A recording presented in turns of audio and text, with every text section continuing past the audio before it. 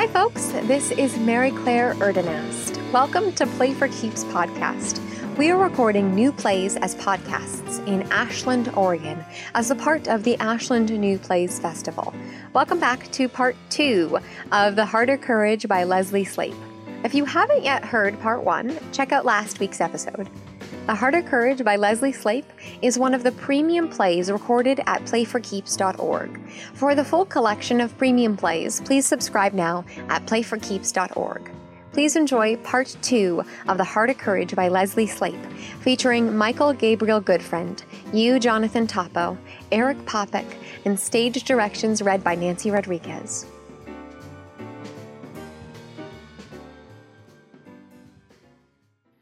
Scene 12. Setting. Later that evening, Robert's jail cell. It contains a bunk with a blanket. His supper tray is nearby. It contains a plate of food, a cup, and cutlery, including a table knife. At rise, Robert is huddled on his bunk, holding the knife. He has not touched his food. He sings a gallows ballad. They've taken me to the gallows, mother. They're going to hang me high. The people will gather round me there. Robert examines the knife. It is very dull. Watch me till I die. He begins to sharpen the knife against the iron bars, in rhythm with the song. The crazy mob will shout and groan. The priest will read a prayer. The trap will fall beneath my feet and leave me in the air. Tests knife. Resumes sharpening in rhythm. It is a bright and a beautiful day. The sun is shining high. It is a bright and a beautiful day. The sun is shining high. It is a wonderful day to live and a gloomy one to die. Ain't gonna die on the gallows. I'm a good man. They can't take my life from me, no sir. Ain't gonna hang. Robert places the blanket over his lap. Liars. All them witnesses, damn liars. Robert adjusts the blanket over his left lower arm. Damn the witness, damn the judge, damn the lawyers, damn the whole rest of the world. Can't take my life from me. Not if I take it myself. He checks to make sure he's alone. Goodbye, wife. Goodbye, children. I'll look for you in heaven. He picks up the knife again and bites on a corner of the blanket. Never flinch. Never back down. Under the blanket, Robert plunges the knife into his lower left arm and laboriously begins cutting through the arm. Despite the knife's dullness, he is able, through sheer willpower, to cut into the arm. But he has somehow missed cutting the vital artery. He hears someone coming and lies down on the bunk, pulling the blanket over him and hiding his wounded arm beneath his body. Ben enters. Day, you finished with your supper? I see you haven't eaten. Are you feeling well? Go away. I'm sick. Ben unlocks the cell. Did you say you're sick? Call it? I'll get a doctor. One's in the courtroom. No, go away. Your wife's still here. She'd like to visit you. No, she can't see me like this. Ben pulls away the blanket and sees the arm. He snatches the knife, hurls it away. You fool! Too damn blank. Doctor! Using the blanket, he stanches the blood. Weak as a kid. Why do this? Afraid. You're afraid of death? No. Shame. Afraid of shame? Sparing my family. You call this sparing your family bleeding to death in a jail cell? My choice. My control. I choose when and where to die. Robert struggles. He has trouble breathing. Stay with me, Day. Stay with me. They all hate me, think I'm a killer. Breathe. A snake. Breathe. Lies. All lies. Stay calm. Breathe. Go away. Let me die. Doc's on his way. No hope. Yes, there's hope. Fight it. Why are you? File an appeal right to the governor. Fight it. You think I'm guilty. Why are you helping? Because I've got a family, too. Your family deserves better than for you to die like a dog in the corner. Stand up like a man, Day. Don't die on me now. Sounds of running footsteps. End of scene. Scene 13. Setting, June 2nd, 1892. Ben's thoughts. We were fortunate. The knife had somehow missed the vital artery. Doc Stevens was still upstairs in the courtroom. He grabbed his medical bag, and we held Day down until the chloroform took effect. Doc stopped the bleeding and whipped 10 stitches through his left arm. Elizabeth Day was there holding her husband's hand. Later in my office, she asked me what would happen next. I said that depends on whether the Supreme Court grants a hearing on the appeal. If he doesn't appeal, the hanging will be sometime before the middle of March. She sat quietly, twisting her handkerchief. Then she asked me why he tried to kill himself. I told her what he'd said, that he wanted to spare his family the shame of him dying on the gallows. This way, death was on his own terms, not the state's, I said. Mrs. Day sat silently a while. She rose to go, then turned back, and she said she wouldn't be able to afford to come into town as often as she had been. My husband has nightmares, she said. Sometimes there's gunfire only he can hear. The only thing that helps him is telling stories. It's his medicine. Twisting her handkerchief some more, she said, he needs me, but I can't be here to listen. You're a good listener. Would you do that for him, please? And I thought about Susan and all her stories and how she calls me her still waters. And I thought of the stories I won't tell, can't tell. And I said yes, of course I would. End of Act 1. Act 2, Scene 1. Setting, February 6, 1892. Robert's new jail cell, a cold, soulless steel box with only a food slot to let the light in. The stage is dark. At rise, Robert is in his cell. Sheriff? Sheriff? Pounds on the cell. Sheriff! Lights up, Ben enters with keys, unlocks the cell. What's the matter? Can't sleep in here. No room. It's 8 by 5. Your bed fits. What time is it? Just before 10 o'clock in the morning. It's always dark. Might as well be night. No windows. Cold iron, not warm wood. I'll bring another blanket. Might as well have dug a hole down the cellar, thrown me in. This will keep out the lynch mob. Shove them in here, let me be on the outside. Is it really that dark? Counted bought a coal mine by mistake. Does any light come in through the mesh on the ceiling? Has to be light above for it to come down in, Sheriff. Let's see what I can do. Take comfort that you're out of the rain. It's pouring. Oh, rain. Never thought I'd miss rain. I ain't touched outdoors in... What day is it? February 6th. 6th of February already? Don't seem real. I'm going to die in 20 days. Would you like me to sit with you a while? That would be a kindness. Show me that arm. Robert holds out his left arm. It's bandaged. Ben looks under the bandage. Still hurts like blazes. Looks like it's still healing. It's been nearly 2 months. What did Dr. Stevens say? Say give it another month. Of course, I'll be hung in 3 weeks. Why hasn't Billings filed your appeal? I can't pay. File as an indigent. And let everybody know I can't take care of my family. It might be best to swallow your pride. Would you like to talk about something else? Tell me what's going on out there in the world. I read that they've opened an island in New York City to handle immigrants from Europe. Send him back. America ain't got room for more people. My wife came from Ireland when she was only 4. Oh, all right. Well, let her stay. She makes good biscuits. Yes, she does. So, when did your family come to America? Way back. Some came before the Revolution, some later. A lot of the days settled in Burke's Garden, most beautiful spot in Virginia, maybe the world. Lordy, I loved Virginia. I'd watch Pap and the other Tazewell men drill in cavalry before the war. That was a sight of rare beauty. Then Fort Sumter, I was 13, too young to sign up. By the time I was 15, the Confederacy had run out of men and called for boys. Pap was the 3rd lieutenant, helped me sign up. But when I turned 16, a few months later, he resigned his commission. He'd done his bid, and Mama told him to come home. You don't say no to Mama. I'll never forget when he left. He said, "Son, you're still a boy in your mama's eyes, but out here you're a man. Stand by your post like a man. Never turn your back on the enemy. Never flinch. Never be afraid to do your duty. Be the brave man I know you are, and come home to us." I took those words into my heart. No man ever stood up like I did. His words kept me alive through homesickness, hunger, and fear. Some of the other boys was afraid they'd go to hell because thou shalt not kill.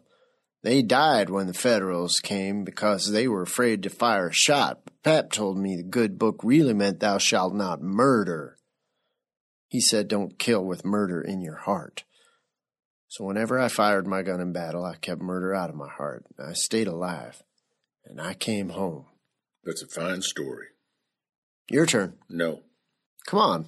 I tell one, you tell one. You're the teller. I'm a very talented listener. Then I'll tell you a story about you. Now wait. You said you're a listener, so listen. First, you ain't from around these parts.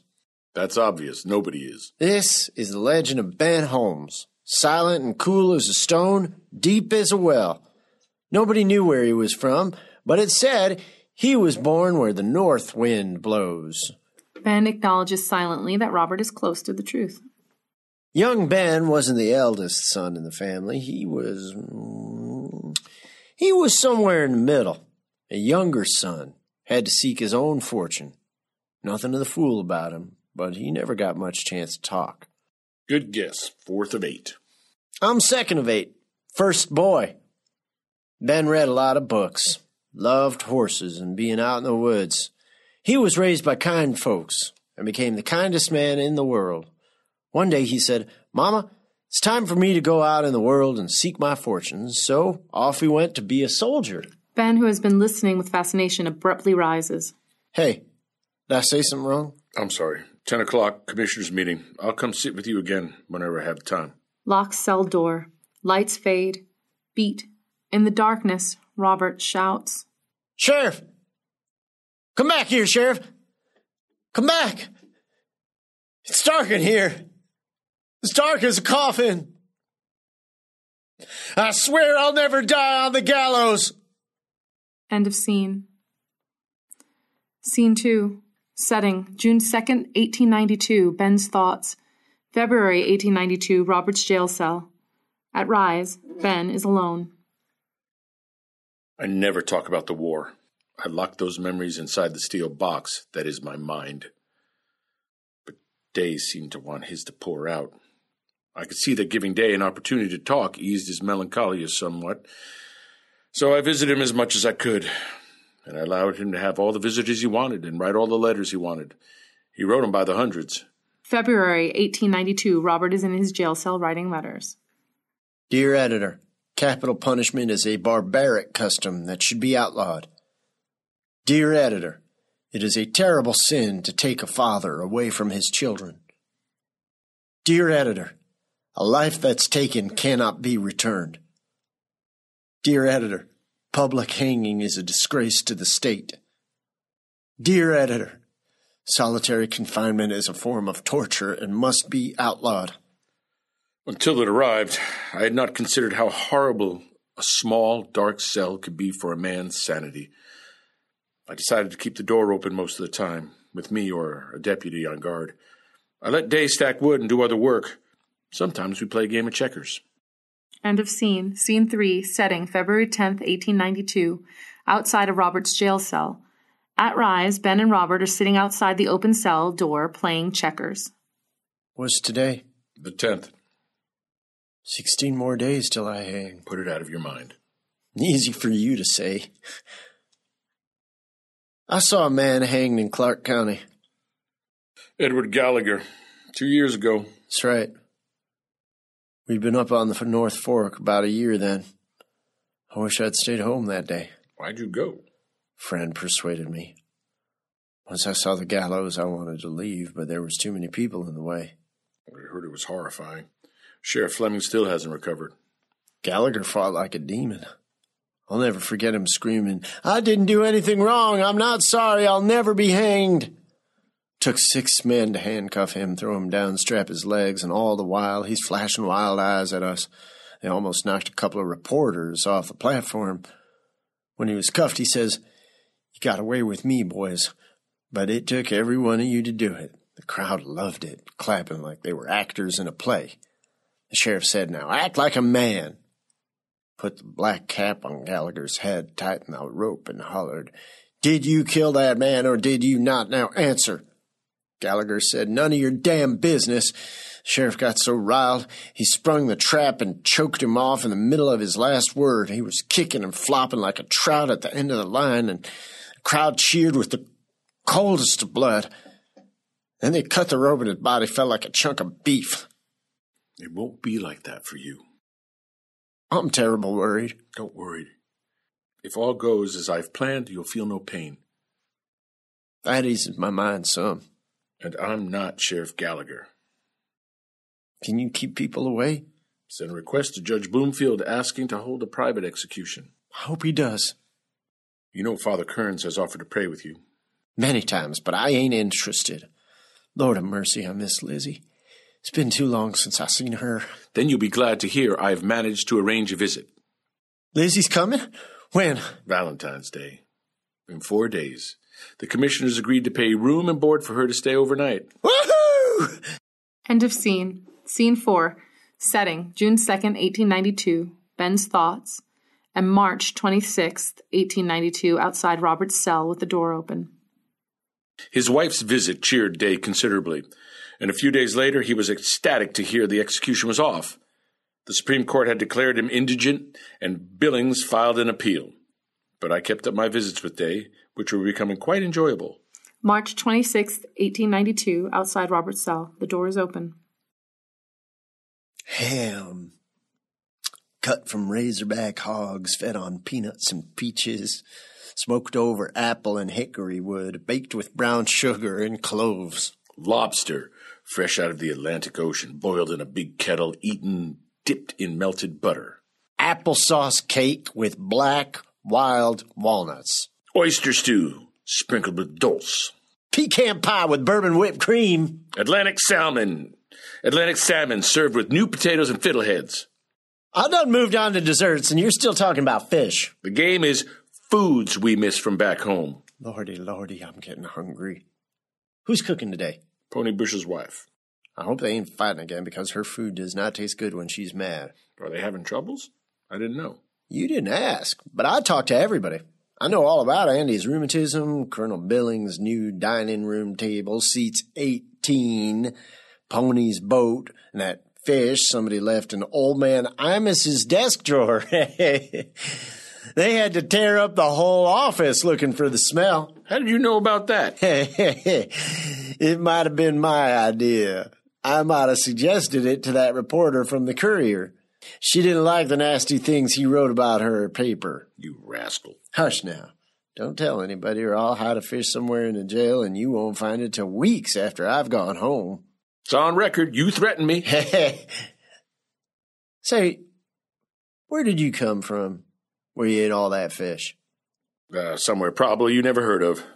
Doketown, New Brunswick. New Brunswick? Where might that be? Canada. Canada? You ain't American? I am now. How could you join the Union Army if you weren't American? Lots of foreign nationals served in the war. Both sides. Didn't you know that? I did not. My father came from Massachusetts. A lot of Holmeses still live there. Do tell. Why did he go to Canada? In Doketown, there are trees as far as the eyes could see. To a logger, that's the same as streets paved with gold. Like it is here. Much the same. Trees and hills remind me of home, too. Your father still with us? He's been gone 14 years. Even though he was stiff with age, he rose at his regular time every day and went about the place. On his last day, he rose, dressed himself, sat down on the sofa, quietly passed on. Quiet and peaceful. Was he a good man, like you? The best. He went back to Massachusetts to persuade the rest of the Holmeses to move to Doketown. They said, nope, Massachusetts is good enough for them. So father bought grandfather's farm and let him live there debt-free for the rest of his life. That's the kind of man father was. Was he a sheriff, too? No, he owned a lumber mill, but he was also a deacon in the Presbyterian Church. Holmeses tend to believe in service. When the Democrats asked me to run for sheriff in '84, I thought this would be a good way to serve. I can't imagine you on the stump. I didn't stand on a single one. I barely defeated my opponent, but once I pinned on that star, I knew this job was meant for me. And I thank the good Lord every day I haven't had to fire my gun at a man since the war. You must have come close sometimes. Oh, yes, dangerous part of the job. On the other hand, there's paperwork and meetings. But helping people is what I like best. Sheriff can help in big ways and in small, quiet ways. And I'm grateful for it. End of scene. Scene 5, June 2nd, 1892. Ben's thoughts. That was the first time I talked to anyone but Susan about Father. When I went home that night, Susan could tell I was a little unsettled, and she drew it out of me. She told me, "It's good for you to talk about your father, Ben. You shouldn't be upset." I said, "But if Days of Peel fails, I'll have to execute him. I can't allow myself to like him too much."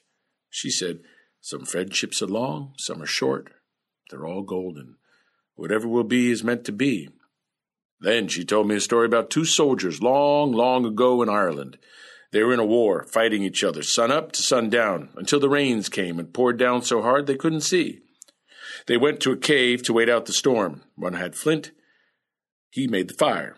The other had food, and he cooked it. They shared the food. They shared the fire. Then they shared their stories.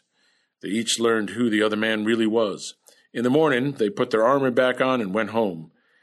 They weren't enemies anymore. She said, "You can't hate someone once you know their story." A few days later, the Supreme Court set the date of Day's appellate hearing for April 6th. End of scene. Scene 6, April 5th, 1892. Ben's office. At Rise, Ben and Robert are playing checkers. Ben hops over several pieces. I win. I must be slipping. I didn't even see that. Want to play again? Day? Another game? Might as well. They set up the board. How soon till it's time to go? Checks his watch. 2 hours. Feels like 2 years. You realize that if Billings' idea works, you'll go through another trial. I want another one. All I need is a second chance. He says he'll tell them judges that there's a few words missing in the charges, and they'll say, "Well, I'll be. How could we have missed that?" You think it won't work? I never try to predict what the court will rule. Your move. Robert makes a move. They play in silence a while. Of course, he tried that trick on Bloomfield. I remember. A human being. And Bloomfield turned it down. You think that's what'll happen tomorrow? I'm certain that Billings will argue with his usual eloquence. All I need him to do is use that silver tongue to make them give me a second trial. It has to work. I swear by all that's holy, I will never die on the gallows. If you're acquitted at retrial, will you move away? What do you think? Where would you go? As far away as we can. Lizzie'll pick. I ain't in the mood for checkers no more. Would you like to read the papers? Write a letter. I want to go outside, chop down trees, feed cattle, curry horses, do an honest man's work. I should have planted already. Too late for seed potatoes. I feel so damned useless. Here, sweep. Hands him a broom. He sweeps. I never realized how important little things are. I miss the way Lizzie can always find that itch twixt my shoulder blades, or how she sews on buttons, how she fills the coal oil lamps without losing a drop, how she gets every bit of dust off the floor. Mostly I miss swapping yarns with her and the children. You're a good storyteller. You could spin a yarn if you put your mind to it. I've told you, not likely. Well, you fish, don't you? Around here, everybody fishes. Well, tell me a fish story. A fish story? A good long one. I built our house along the Kalama River, about 3 miles up from where it meets the Columbia. We have some really deep pools there. I love sitting by the river when the salmon are running upstream to spawn. It's astonishing how thick the fish are. It seems almost as if I could walk across the river on their backs. They've already had a long journey up the Columbia, but when they reach our pools, they sink to the bottom and rest, as if they're my guests for a short while. Then each one of them finds the strength to rise up out of the pools and finish the journey to climb the waterfalls, spawn, and die. I never fail to be inspired. How's that? That ain't what I meant by a fish story. That's all you get. I'm a contemplative man. You're a thinker. I'm a talker. That's us. It's time I take you to the depot. End of scene. Scene 7, setting, June 2nd, 1892, Ben's bedroom. May 21st and June 2nd, 1892, Robert's cell. At Rise, Ben is alone. He clearly hasn't been sleeping well. He's preparing to go to work to take his shift on Robert Day's death watch. Ben pours himself a cup of coffee and drinks without enjoyment. He lost the appeal. After that, he couldn't sleep at night. He wrote even more letters, put all his hopes on swaying the governor. May 21st, 1892. Dear Governor Ferry, I beg you to have mercy on my family and spare my life. My wife and 5 children have lost everything. I ask that you not put them through further shame by sending me to the gallows. I hope you can see your way to commute my sentence to life in prison. Please, my family needs me. I could work in prison and send money home. Awaiting your reply. Robert Day. On May 27th, the governor wrote back, no. Today, Robert asked for a priest. I believe in God the Father Almighty, maker of heaven and earth. Tomorrow's the hanging, June 3rd, 11 o'clock in the morning. And in Jesus Christ, his only Son, our Lord, Deputy Close and I have been taking turns on death watch all week. who was conceived by the Holy Ghost, born of the Virgin Mary. Day isn't the only one who can't sleep. I need rest, but every time I close my eyes, I calculate and recalculate the hanging. Ben lies down and tries to sleep. His mind won't stop calculating. Suffered under Pontius Pilate, Height, 5 foot 10 inches. Weight, 145 pounds. was crucified, died, and was buried. Length of drop, 6 feet 3 1/2 inches. Neck is snapped. Death is painless. He descended into hell. The 3rd day he rose again from the dead. Weigh prisoner after breakfast. Test gallows with sandbags of same weight. He ascended into heaven and sitteth on the right hand of the Father Almighty. If the rope's too short, he'll slowly strangle. From thence he shall come to judge the quick and the dead. Too long, he'll be decapitated. I believe in the Holy Ghost, Can't make a mistake. the Holy Catholic Church, Dear God, I don't want to do this, the communion of saints, but I'm the sheriff. the forgiveness of sins, No one can take this cup from me. the resurrection of the body, and the life everlasting. Please, God, don't let me make a mistake. Amen. Ben rises, takes a sip of coffee. It's cold. Nothing will go wrong tomorrow. Nothing will go wrong. Then I can return to normal life. Normal. I can't take a man's life and then go home and be normal. All I can do is perform my duty and ensure that Day dies with dignity. A clock chimes the hour. Ben rises, pins on his star, puts on his cowboy hat, and exits. End of scene. Scene 8, setting, Ben's office later that evening. At Rise, Ben and Robert are drinking coffee as Ben tells a story. Ben has his demons from his previous scene locked away. Robert is thin, gaunt, and weakened from his long confinement, but seems resigned to his fate, as he has acquired an inner peace and even joy in the life he has left. In his hat? In his hat. After that, Doc stopped by our window every day and said, "Muck-a-muck." And Susan would fill his hat to the brim with beans and biscuits. Muck-a-muck. It's Chinook for food. Lots of food. Now, Frank and Johnny were just 4 and 3 years old at the time, always getting into mischief. One day, Doc came by, but this time he wasn't there for beans. He was looking for his axe, which was indispensable to him. Susan lined up the boys, Charlie, who was 7, Frank and Johnny, and asked, "Do you know where Doc's axe is?" Looking as innocent as angels, Frankie and Johnny said, "No, we don't know about any axe." But Charlie took old Doc's hand, led him right to the place where those thieving rascals hid it. His front teeth were missing, but he lisped, "Truth, truth," loud and clear. Susie made quite a fuss over Charlie for his honesty. Now hold on there. What? You said you didn't know how to tell a story. It's your fault. So you made me forget I couldn't tell one. You know, the last 8 months, I've seen you sad, frightened, angry, desperate, frustrated, hopeful, depressed. But until today, I never saw you enjoying yourself. I decided, why should I waste the last day of my life being downhearted? I'll treasure every last moment, every conversation, every breath of air. I heard you were baptized today. Seem prudent? Can't change my fate on earth, but I can save a spot for Lizzie and the children in heaven. Do you feel any different? Better than I expected. My soul's as slick as a bar of soap. I forgive everybody. I'm glad. What else have you done today? I wrote 3 letters I'd like you to give to Lizzie. Hands bend sealed envelopes. 2 for her, 1 for Dexter. Tell her she don't have to tell none of them nosy newspaper reporters what I wrote unless she wants to. I'll tell her. Robert hands Ben several pages. You know what this is? No idea.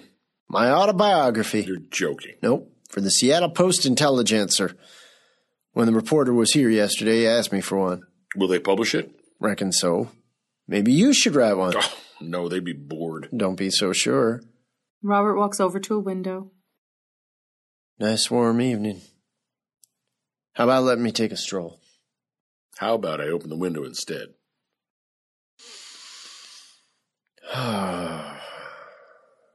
Did you know every month has its own aroma? When I came here, it was during the October smell. Crunchy leaves, apples, fir cones, wood smoke, nip of frost. 8 months ago. Longest 8 months of my life. I had to conjure every smell of winter and spring from memory. If I close my eyes and breathe slow, I can smell a Thanksgiving dinner so good my mouth waters.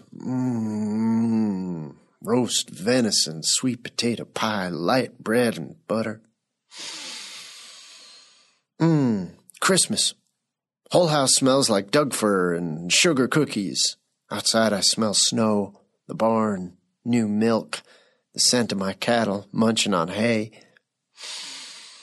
Spring. Black dirt, rich and full of promise. Time to plant the garden. Come over here, Ben. Tell me what's in the air. Strawberries? Ripe, juicy strawberries. Warm and sweet. The smell of June. Carried on a breeze all the way from the woodland bottoms. But the sweetest smell of all would be freedom. If I could walk free right now, I wouldn't even mind if it were raining. I'd turn my face up to the rain, open my mouth, and drink in the pure, delicious taste of being free. A man cannot appreciate freedom till he can't walk outside when he wants to. Twilight, steamboats on the Columbia, trains on the track, smoke in the chimneys, life goes on. They don't know how lucky they are. We never appreciate the blessings of an ordinary day. Mind if I read the papers? Be my guest. Friday to be a gala day on the Columbia. Oh, Lordy, they made a pun on my name. A gala day. Throws paper down, picks up another newspaper. You are cordially invited to the Cowlitz hanging. Well, I'll be dad blamed. I did not realize we was sending invitations. I'll have to dress up. What happened to keeping folks away? I tried. Bloomfield said the law makes no provision for privacy. Well, it don't have to be the social event of the season. I suppose the Beebs are coming and all the loggers. The railroads and ferries are booked up. People are coming from Portland, Olympia, Tacoma, Vancouver, Seattle. I never wanted to be notorious. I'm just an ordinary man. Will Lizzie be there? We sent a wagon for her. I'm obliged. She had to sell ours. She'll be here for the service, but doesn't think she could bear watch the hanging. She'll wait here in my office where she can listen to you speak. Will I be able to see her before? You'll have breakfast together, and you'll have some private time. I miss her so much. Robert paces, then is startled by the sharp sound of nails being pounded outside. What's that? He looks out the window. Is that... Yes, the gallows. They're building it tonight. Ben starts to close the window. No. Leave it open. It's my destiny. I ain't fretting by death no more. Robert gazes out the window silently for a long moment. Life is flying past me like leaves in the wind. I'm a little boy at 5 Oaks. Pap lifts me in the saddle for the first time. I smell the leather, smell the horse, feel it under me. I hear Mama's voice. Come and get it before I throw it to the hogs. I can see Lizzie. The way she looked the day we met, Lord of mercy, she was a sweet vision of heaven. 18 years old and a smile like pure sunshine. Took all my willpower not to propose to her on the spot, but I courted her like a proper beau. August 10th, 71, happiest day of my life. We was never separated a single day in 20 years until this calamity.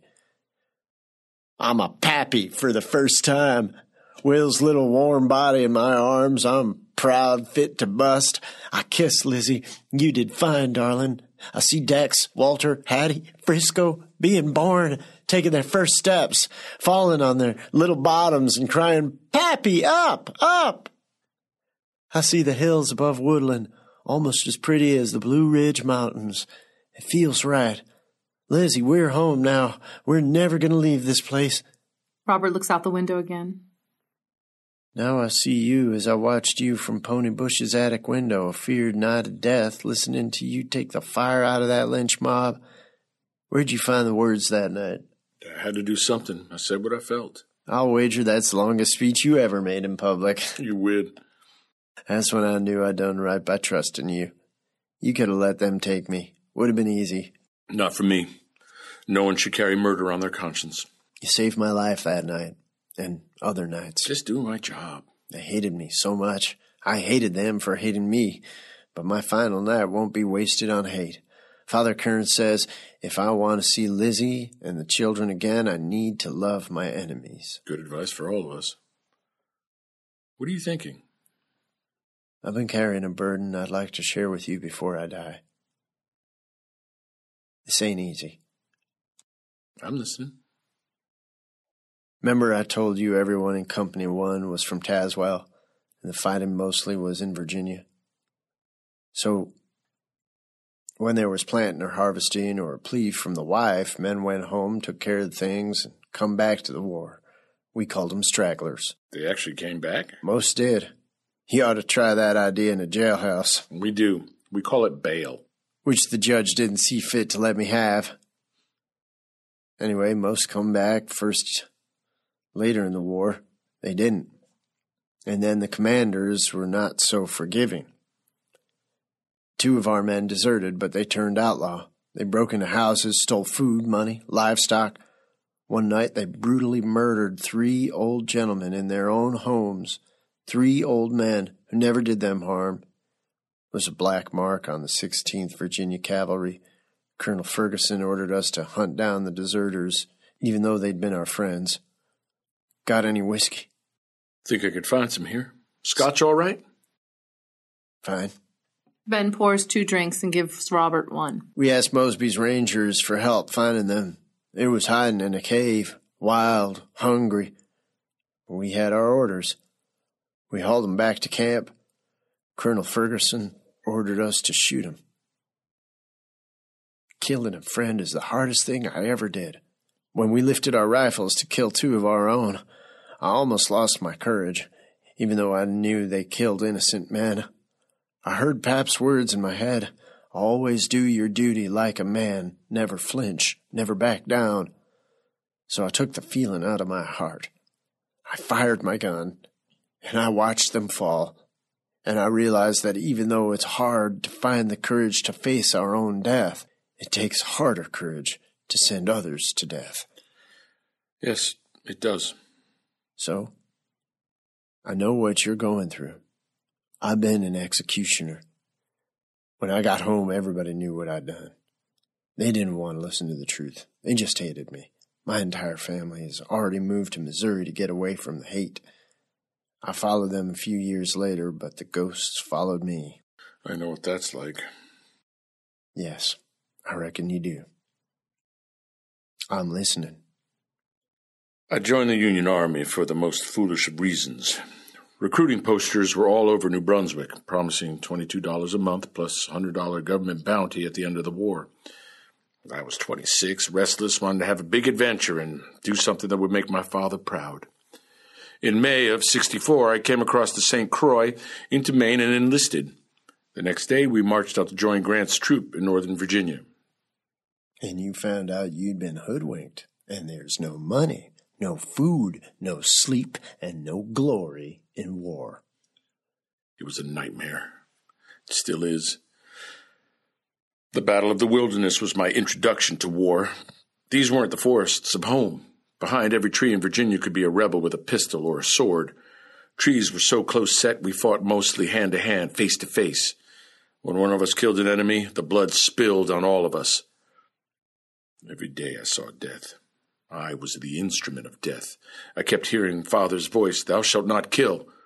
But I also heard him say, "Be the best at whatever you do. And duty and honor separates men from boys." So I kept fighting, battle after battle.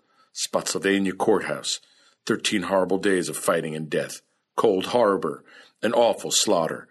10,000 Union soldiers killed or wounded in 12 days. Corpses everywhere I looked, bloated, turning black in the sun. Just enough life left in the men to make the fields look like they were crawling. Then we marched to Petersburg.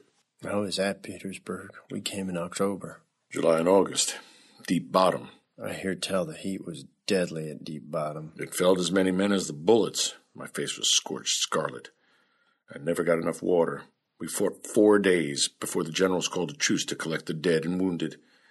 I hadn't allowed myself to feel emotion during battle. But when I helped carry our dead boys off the field and gathered their letters and diaries for their families, they called it Strawberry Plains, but I'll always think of it as the fields of blood, flowing bright red, soaking deep. Boys younger than my little brothers lying with their brains blasted across the ground, bellies burst open, insides spilling out, bloated, black with flies. We had been fighting each other on top of that, crushing them with our boots, slipping on the blood. A stench of death was everywhere, in our clothing and our hair. I was sick in my belly, sick in my heart. These were just boys. I had done enough. I knew I could no longer be part of this. You're a deserter. I can't believe it. A man like you? You couldn't stick out the war more than a couple of months.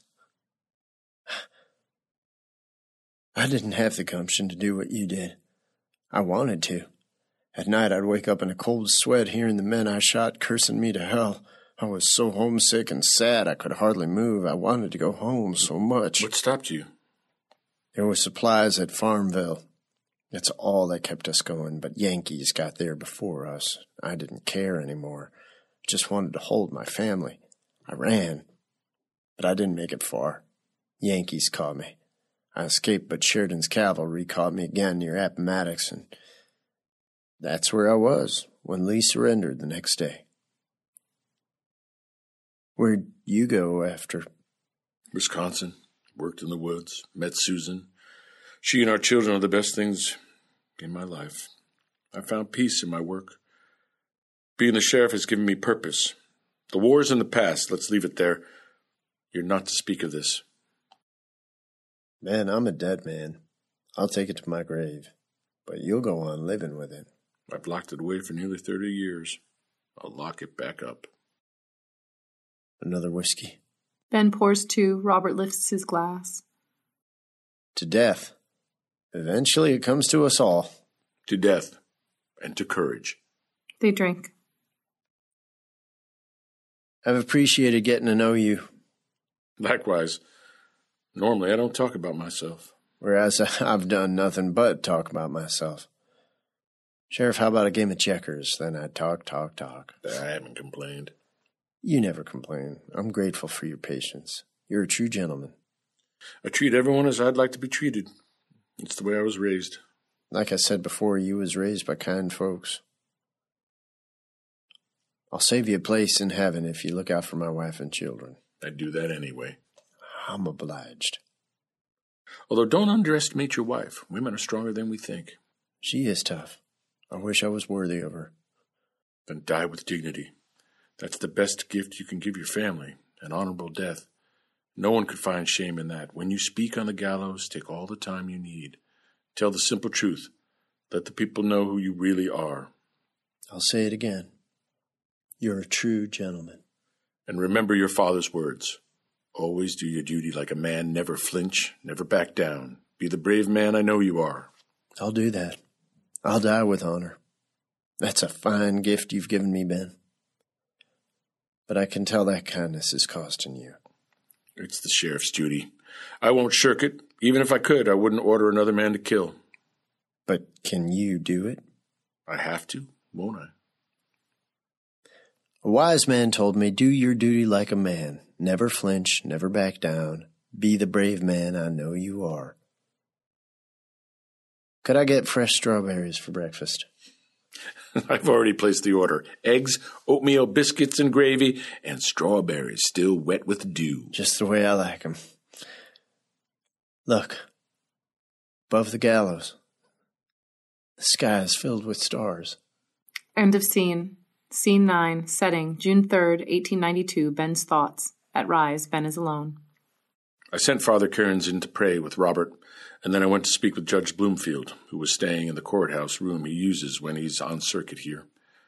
I told him Robert Day isn't a common criminal. He has a real gift for healing with words, with stories. Even as I tried to explain, I felt foolish. The judge was rolling his eyes, and I could feel my face grow hot.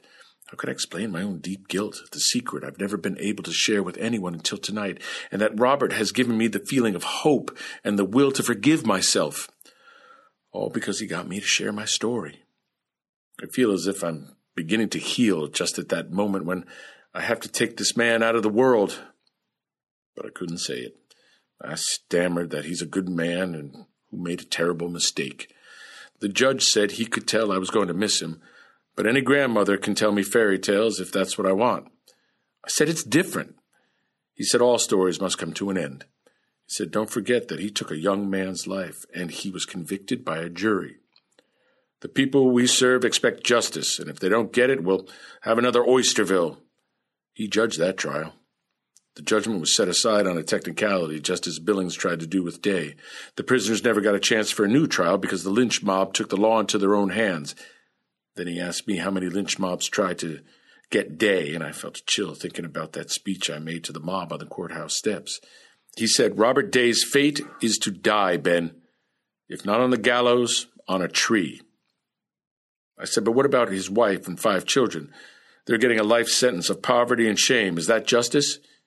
He said, Ben, you've gotten too close. There's no room for sentiment in matters of this kind. You and I are creatures of the law, and you have your sworn duty to carry out the orders of the court. I keep hearing Robert's words in my head. It's my destiny, and I ain't frightened by death anymore. End of scene. Scene 10, setting, June 3rd, 1892, the courtroom just off the gallows. At Rise, Ben brings Robert in. They're waiting to go out to the gallows. Robert is dressed in a suit. That's a nice suit. Was my wedding suit. I saved it to be buried in. Didn't plan to die in it, but God had other plans. Thank you for giving me time with Lizzie. Meant a lot to us. Is there anything else you'd like me to do for you? Yes. How about we skip the hanging? Here. I'd like these buried with me. Hattie drew the picture. She's a good little artist for only 8. Lizzie, Will, Dex, Walter, Hattie, and Frisco. Wherever I'm going, they'll be with me. Hattie embroidered this hanky, and Lizzie did this one. So if there's any crying in heaven, I'm all taken care of. Do I have time to smoke a cigar? Absolutely. Ben gives him a cigar and lights it. Might give me the nerve to speak a few words out there. Is there a big crowd? 300 or 400, and more coming. The hillside is black with humanity. All in their best bib and tucker, as if we're Sunday school picnic. As many women as children as there are men. Maybe I should tell them a joke. Like the one about the lawyer. All right, I'll take your case. I'm confident I can get you justice. And the client says, hang it all, if that's the best you can do, I'd better go elsewhere. Or I'll kick a bit, then I'll jump out of the rope and say, my headache is gone. Don't say that, they'll all want to turn. Right this way, folks, right this way. Cures colic, sneezing, and rheumatism. The only after effect is a strange tilting of the head. Oh, this is terrible. We shouldn't be laughing. It's exactly why we should be laughing. We're 2 friends having the worst day of our lives, and we're going to get through it together. Or at least you will. I'll be lying down on the job. You're incorrigible. Will you behave yourself on the gallows? I won't make trouble. I don't even see any need for you to be on hand. I can put the rope around my neck myself. It's a noble gesture, but no. I am the sheriff. All right, my friend. I'm ready to go. End of scene. Scene 11. Setting, June 3rd, 1892. The gallows. At Rise, recorded voices suggest a huge crowd at a social gathering such as a picnic. Ben enters and walks up to the gallows steps. Robert Day follows. He is unshackled and unsupported. His step is firm and steady. How do you do, gentlemen? My business here is to be hung. Ladies and gentlemen, we are assembled here today to witness the first execution in Cowlitz County, Washington. Robert Thompson Day, this is the charge against you, that you, on the 9th day of October, 1891, on the Lewis River near Woodland in Cowlitz County, Washington, did purposely and out of deliberate and premeditated malice shoot and mortally wound Thomas Clinton Beebe with a gun which you held in your hand. You were convicted of this crime on the 11th day of December, 1891, by a jury of your peers. We are here today to carry out the judge's order of execution by hanging. Mr. Day, you have the right to speak your piece before you die. Do you wish to exercise that right? I do. Thank you, Sheriff. Robert steps forward. He takes a moment to enjoy the sunshine, then speaks in a strong, steady voice that can be heard by the crowd. Newspapers will liken it to a parson giving a sermon. My name is Robert Thompson Day. I'm glad to be able to walk out here on this bright and beautiful day. I only wish it were under different circumstances. I have been in confinement for 8 months, and I am glad to be here to see you all. I am here to answer for a crime which I committed on the Lewis River. I want to say that I committed that crime in defense of my property and in defense of my family. That is God's truth. I am 45 years of age, and it is my fate to die this way. I have lived an honest, upright life. I never tried to harm anyone, although my life has been full of cares and trouble. I have heard rumors that I was expected to make a big confession today of a lot of crimes. I have not committed any. I am innocent of all those that you are told about. It is said that I confessed to a man up in Lewis County that I had murdered other men. That statement is false. This crime that I give up my life for is the only one that I ever did. I forgive all men, and I hope that God Almighty will have mercy on them. I ask sympathy for my widow and sweet children. They have been deprived of my support since this trouble, and they are almost destitute. Anything that you can give to them, I thank you for. If anyone desires to help them, it may be done through Father Kearns or Sheriff Holmes. I give up all feeling of prejudice and die a Catholic, as I believe that to be the true faith. But I ask you to think of my family. Goodbye, wife. Goodbye, children. Goodbye. And God bless you all. Robert turns to Ben. I'm ready. They shake hands. Don't tie me too tight. End of scene. Scene 12. Setting, the gallows much later. At Rise, Ben is alone. The gallows song is heard off. They've taken me to the gallows, mother. They're going to hang me high. The people will gather beneath me there and watch me till I die.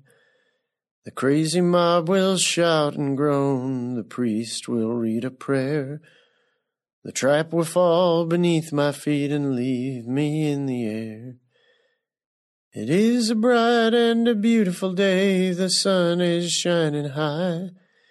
It is a bright and a beautiful day. The sun is shining high.